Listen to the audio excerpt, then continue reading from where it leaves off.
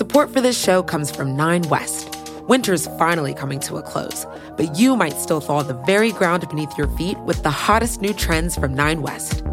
Nothing beats the confidence the perfect little piece can give you. And their new collections of footwear, apparel, and accessories will let you take on the world in style. Use their Need It Now edit, also known as the 9 Edit, to search effortlessly through trends like Western-style boots, loafers, and more. It's time to wear our confidence, ladies. We can't be contained, because this spring at 9 West, we are infinite. Buy now and get 15% off with code PODCAST24.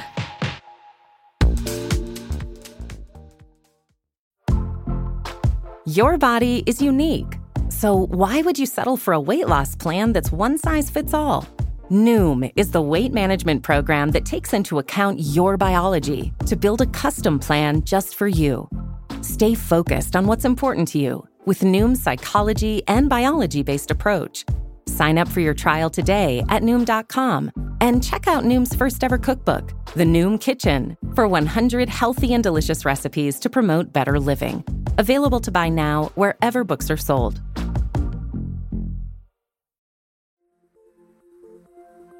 From The Cut and Gimlet Media, this is The Cut on Tuesdays. I'm Stella Bugbee, editor-in-chief of The Cut.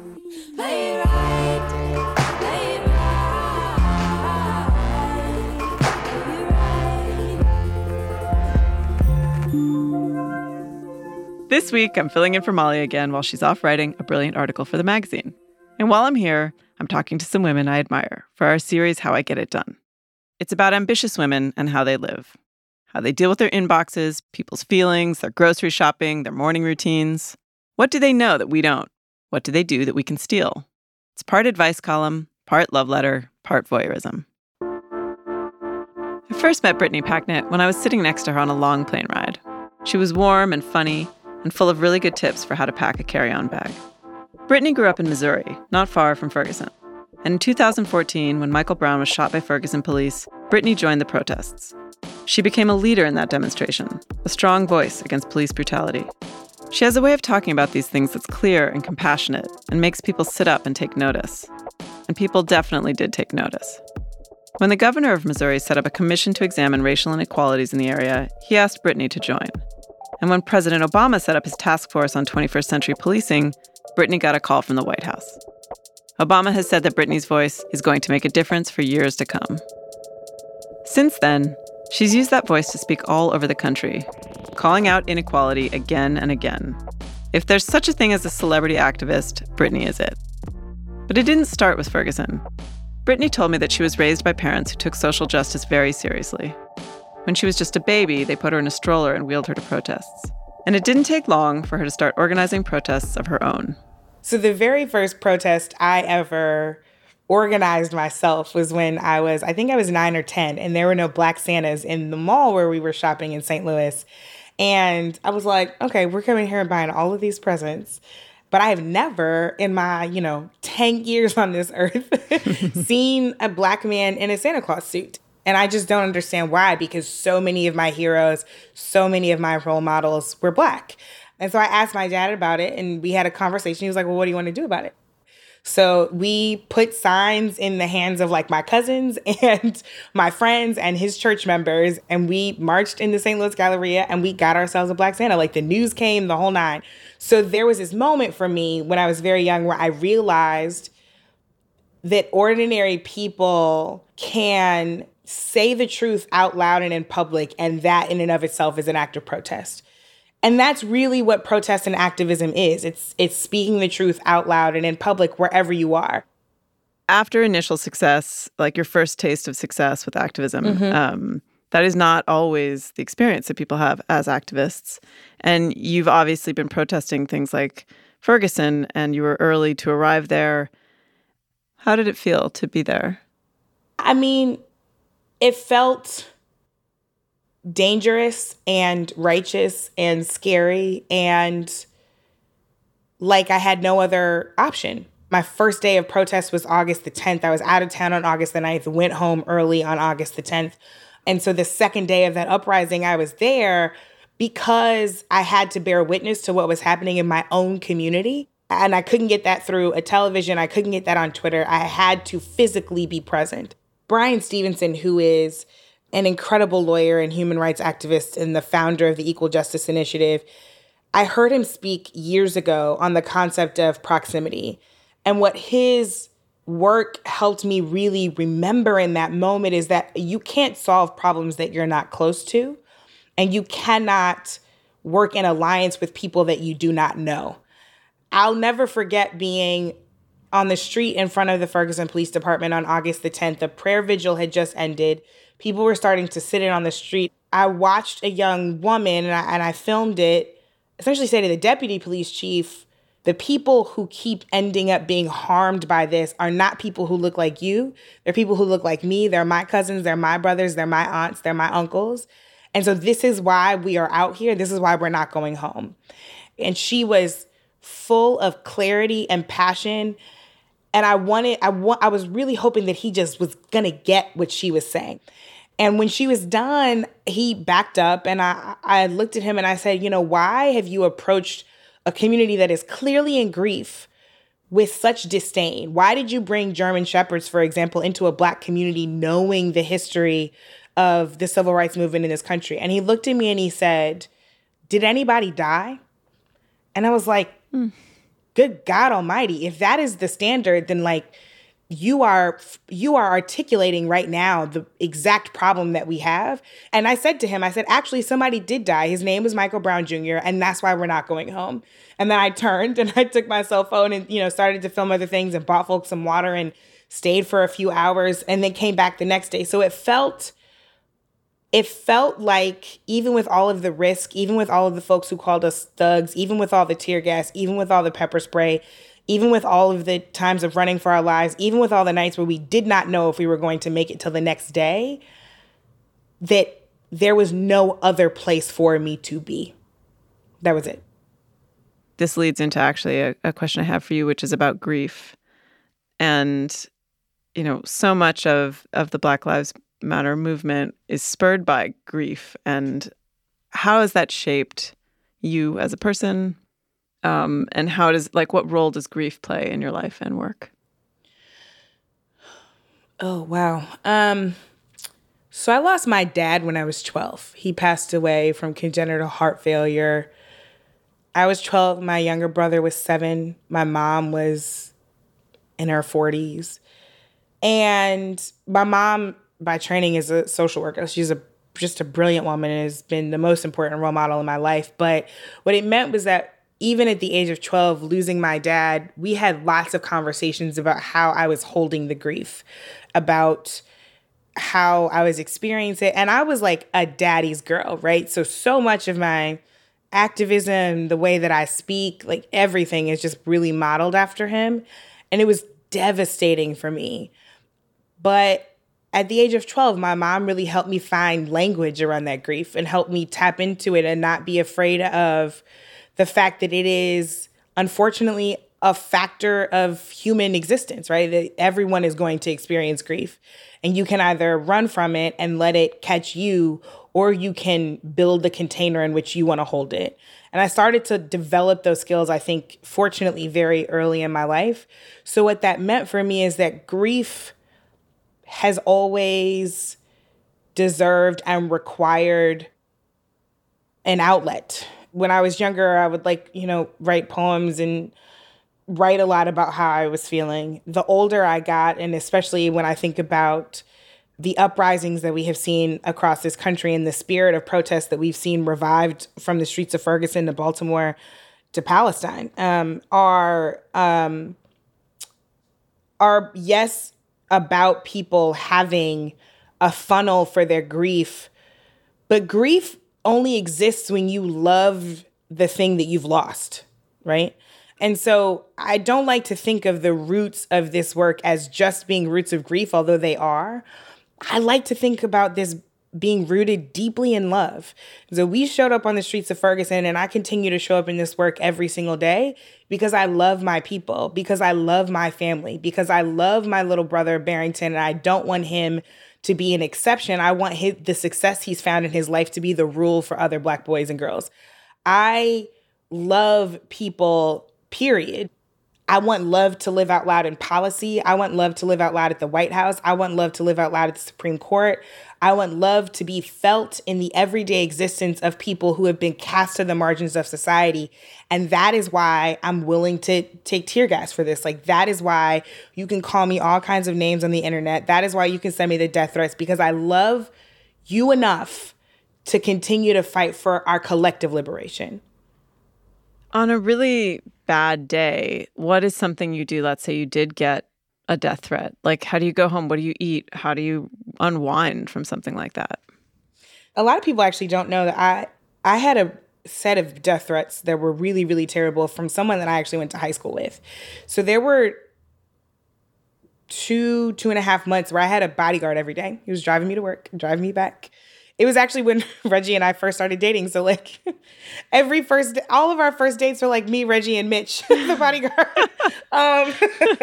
That's terrible. I'm sorry to be laughing. It's terrible, but part of what I do is try to find the joy in situations, right? So the good news is the person that helped me find the bodyguard knew who I would want to spend, the kind of person I would want to spend that much time with, and found somebody who we now call Uncle Mitch because he just has also that much joy in his heart.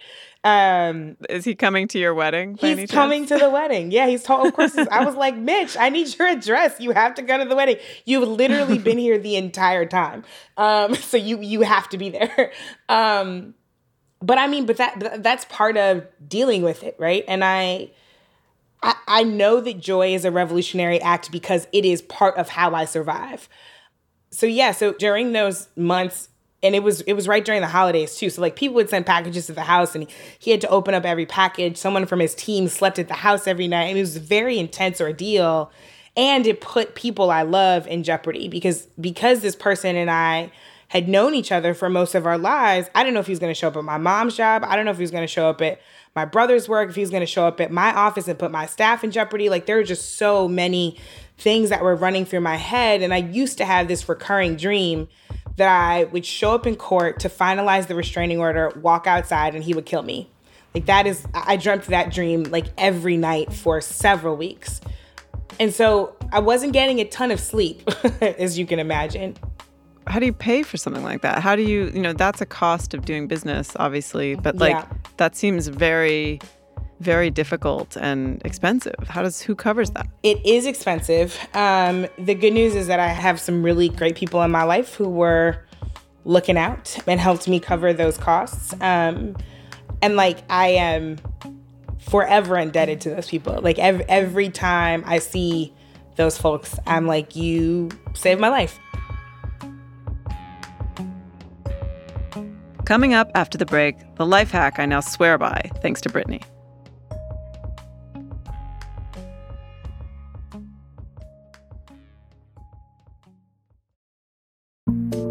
Support for this show comes from 9 West.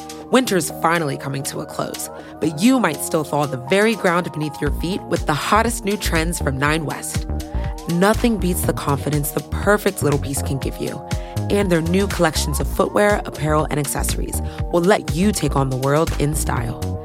Use their Need It Now edit, also known as the 9 edit, to search effortlessly through trends like Western-style boots, loafers, and more. It's time to wear our confidence, ladies. We can't be contained, because this spring at 9 West, we are infinite.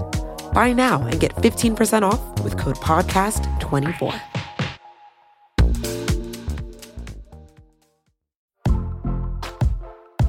Most weight loss programs focus on restriction and inflexible routine, which is why most diets fail.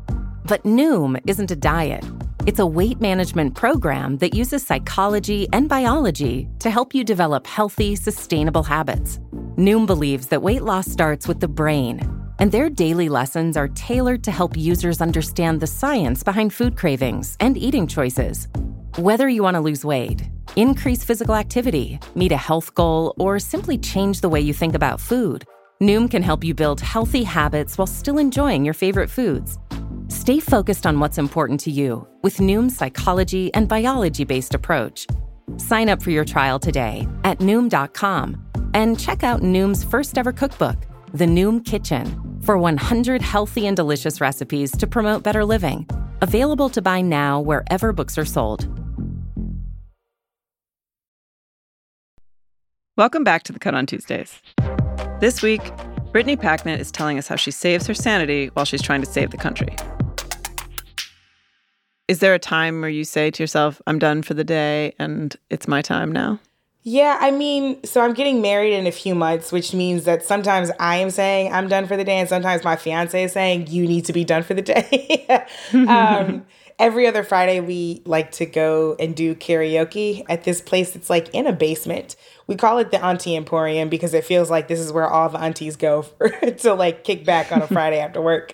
But I mean, it is a place where all of our friends hang out, and we just go and have a good time, eat some wings, have a couple of drinks, sing some songs, and it's just the most carefree few hours. Do you have a go-to karaoke song? I do have a go-to karaoke song, and it is, well, honestly, it depends on where I am.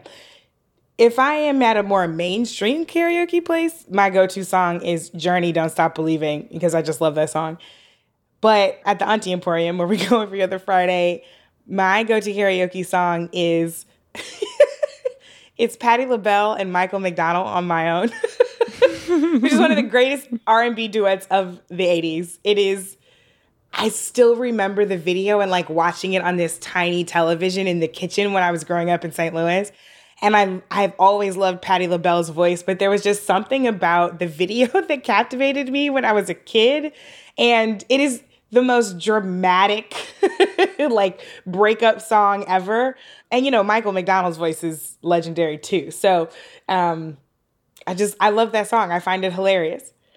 So do you sing both parts, or do you just sing when I'm by one? myself, I sing both parts, and that song will pop up in my head all the time. So there's, you know, you could pass me in the airport and I could be singing it to myself.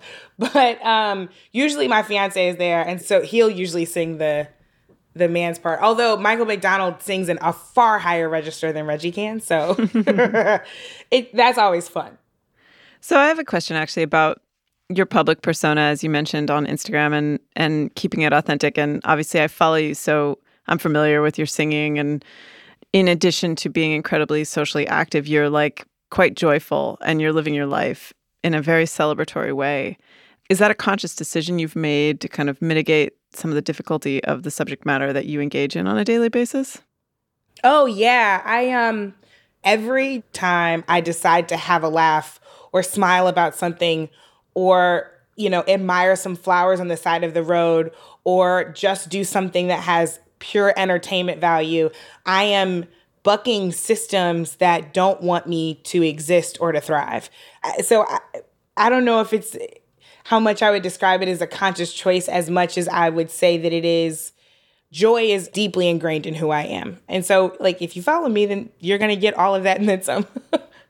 So when I met you, we were sitting on an airplane and you pulled out a pair of compression socks. And I did. You did. And you said, I cannot live without these compression socks. I'm on airplanes all the time. I'm a very old lady when I travel. Well, by the way, I bought the same compression socks immediately after meeting you because I own 6 pairs of compression socks now because your circulation is very important, so you cannot play with these things. So since this is such a kind of nuts and bolts, you know, how I get it done is really just like a peek into how remarkable busy women live their lives. Talk to me a little bit about some of the more quotidian, how you get it done things. Like I actually know you to be quite interested in fashion and skincare and things like that. What are some of the like nuts and boltsy things you do every day, like just detailed things? Because since I've bought your compression socks, I now trust you as an influencer. Listen, I'm trying to tell you, I only give people advice about the things that I am sure. I'm sure about compression socks. I am also sure routine really matters for me because everything else is so dynamic in my life. So I love fashion, and there are certain times where I have a uniform, right? So kind of Monday through Friday when I'm working from home or, you know, when I have meetings around the city that I can be more casual. Right now, my uniform is high-waisted bell-bottom jeans because they're back, and I thought that being somebody with an hourglass shape, I'd look ridiculous in them. And then I tried on a pair from Free People, and then I bought 4 pairs that day. The same pants? Like in different colors, but same pants. So flared jeans and like a tucked in t-shirt. Because the fewer decisions I can make that are unimportant, the more energy I have for making more important decisions. That also gives me so much more time to imagine what I'm going to wear for other things. So I just did BET Awards weekend. I did a panel and moderated a panel for them. I stole one of my fiance's camo jackets, which has some Malcolm X patches on it, and like cinched it with an off-white belt, and like wore like a purple TB dress underneath it to a party with some Chucks, and had the best time of my life. And so like when I don't have to make decisions about what I wear every day, it's more fun to make decisions about what I wear on those special days, or those days when, you know, dressing up is more fun, and clothes are about fun more than just function. I care a lot about my skin, especially since I'm getting married. And so I definitely have a routine for that in the mornings and the evenings. And travel sizes of all of those things have become very important. I have one travel bag of toiletries that sits under my sink, and I pull it out maybe 48 hours before a trip, or sometimes 24 hours, because sometimes the trips are back to back. Make sure that everything in there is fully stocked. If it's not, I go to my linen closet where I've got doubles and triples of everything, and pull out, you know, a new item so that I can restock in my bag, and I put that bag in my suitcase and I go. I'm such a millennial in that I like Uber Eats, DoorDash, Seamless, all of them. I use them all the time. I kind of order from like the same 5 restaurants because I try to eat healthy. So I like order poke more times a week than I should. I think I had poke today. I order like the same salad. Like I will just go into where you can say order again, press order again, and just go. Because I know it tastes good. I know it's healthy. And I don't have to sit there and, again, make decisions that are going to take more time and energy than I have to expend. So those are some of the more detailed things about my life that help me establish a sense of control and routine to free me up to do and decide the things that are more important. And I mean, I've got tons of travel hacks, right? It's the compression socks. I always travel with the heating pad. I fly Delta almost exclusively because then I know that there's going to be an outlet. I have Clear and TSA pre-check, so in most cities, I can get through security in less than 10 minutes. Efficiency matters, especially in your personal life, so that you can be free to spend your time and your energy where it actually matters. Spending my time in a security line is just not a good use of my time. Were you always like that? I'm obsessed with efficiency, and I don't know where it comes from. I've had to become more obsessed with it because I have way more demands on me than I ever did before. I have more relationships and requests to engage with than I anticipated I would have at this point in my life. And at some point I realized the demands on my time outpaced my systems to organize them. So I just hired an assistant, and I avoided that for a long time because I was like, activists don't have assistants, right? And I think I was beholden to this perception that people have of folks who do justice work, where everything is supposed to be scrappy and difficult, and you're never supposed to sleep, and you're hardly ever supposed to eat, and your affairs are always supposed to be out of order. And that is, frankly, precisely how the opposition wins. And I think, you know, the first time I ever met with President Obama in the Oval Office, he talked about that quote from Dr. King, that the arc of the moral universe is long, but it bends toward justice. And he was like, look, it's long. And we need you in the work for the long haul. We need activists who are willing to tell the truth out loud in a public, people who are willing to put justice on the curriculum everywhere they go. We need folks like that for the long haul. This work is going to take years, decades, generations to get right. And in order to make my full contribution, I have to be here and be well to do it.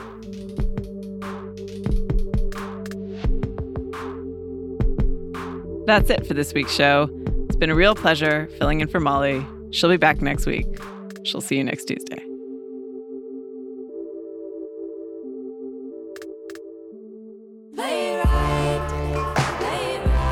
Cut on Tuesdays is produced by Sarah McVie and Olivia Natt. Our senior producer is Kimmy Regler. We're edited by me, Stella Bugbee, and Lynn Levy.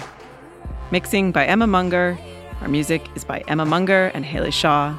Our theme song is Play It Right by Sylvan Esso. That's Amelia Meath, Nick Sanborn, Molly Sarley, and Alexandra Salzermonic. If you like the show, tell your friends to subscribe. The Cut on Tuesdays is a production of Gimlet Media and The Cut.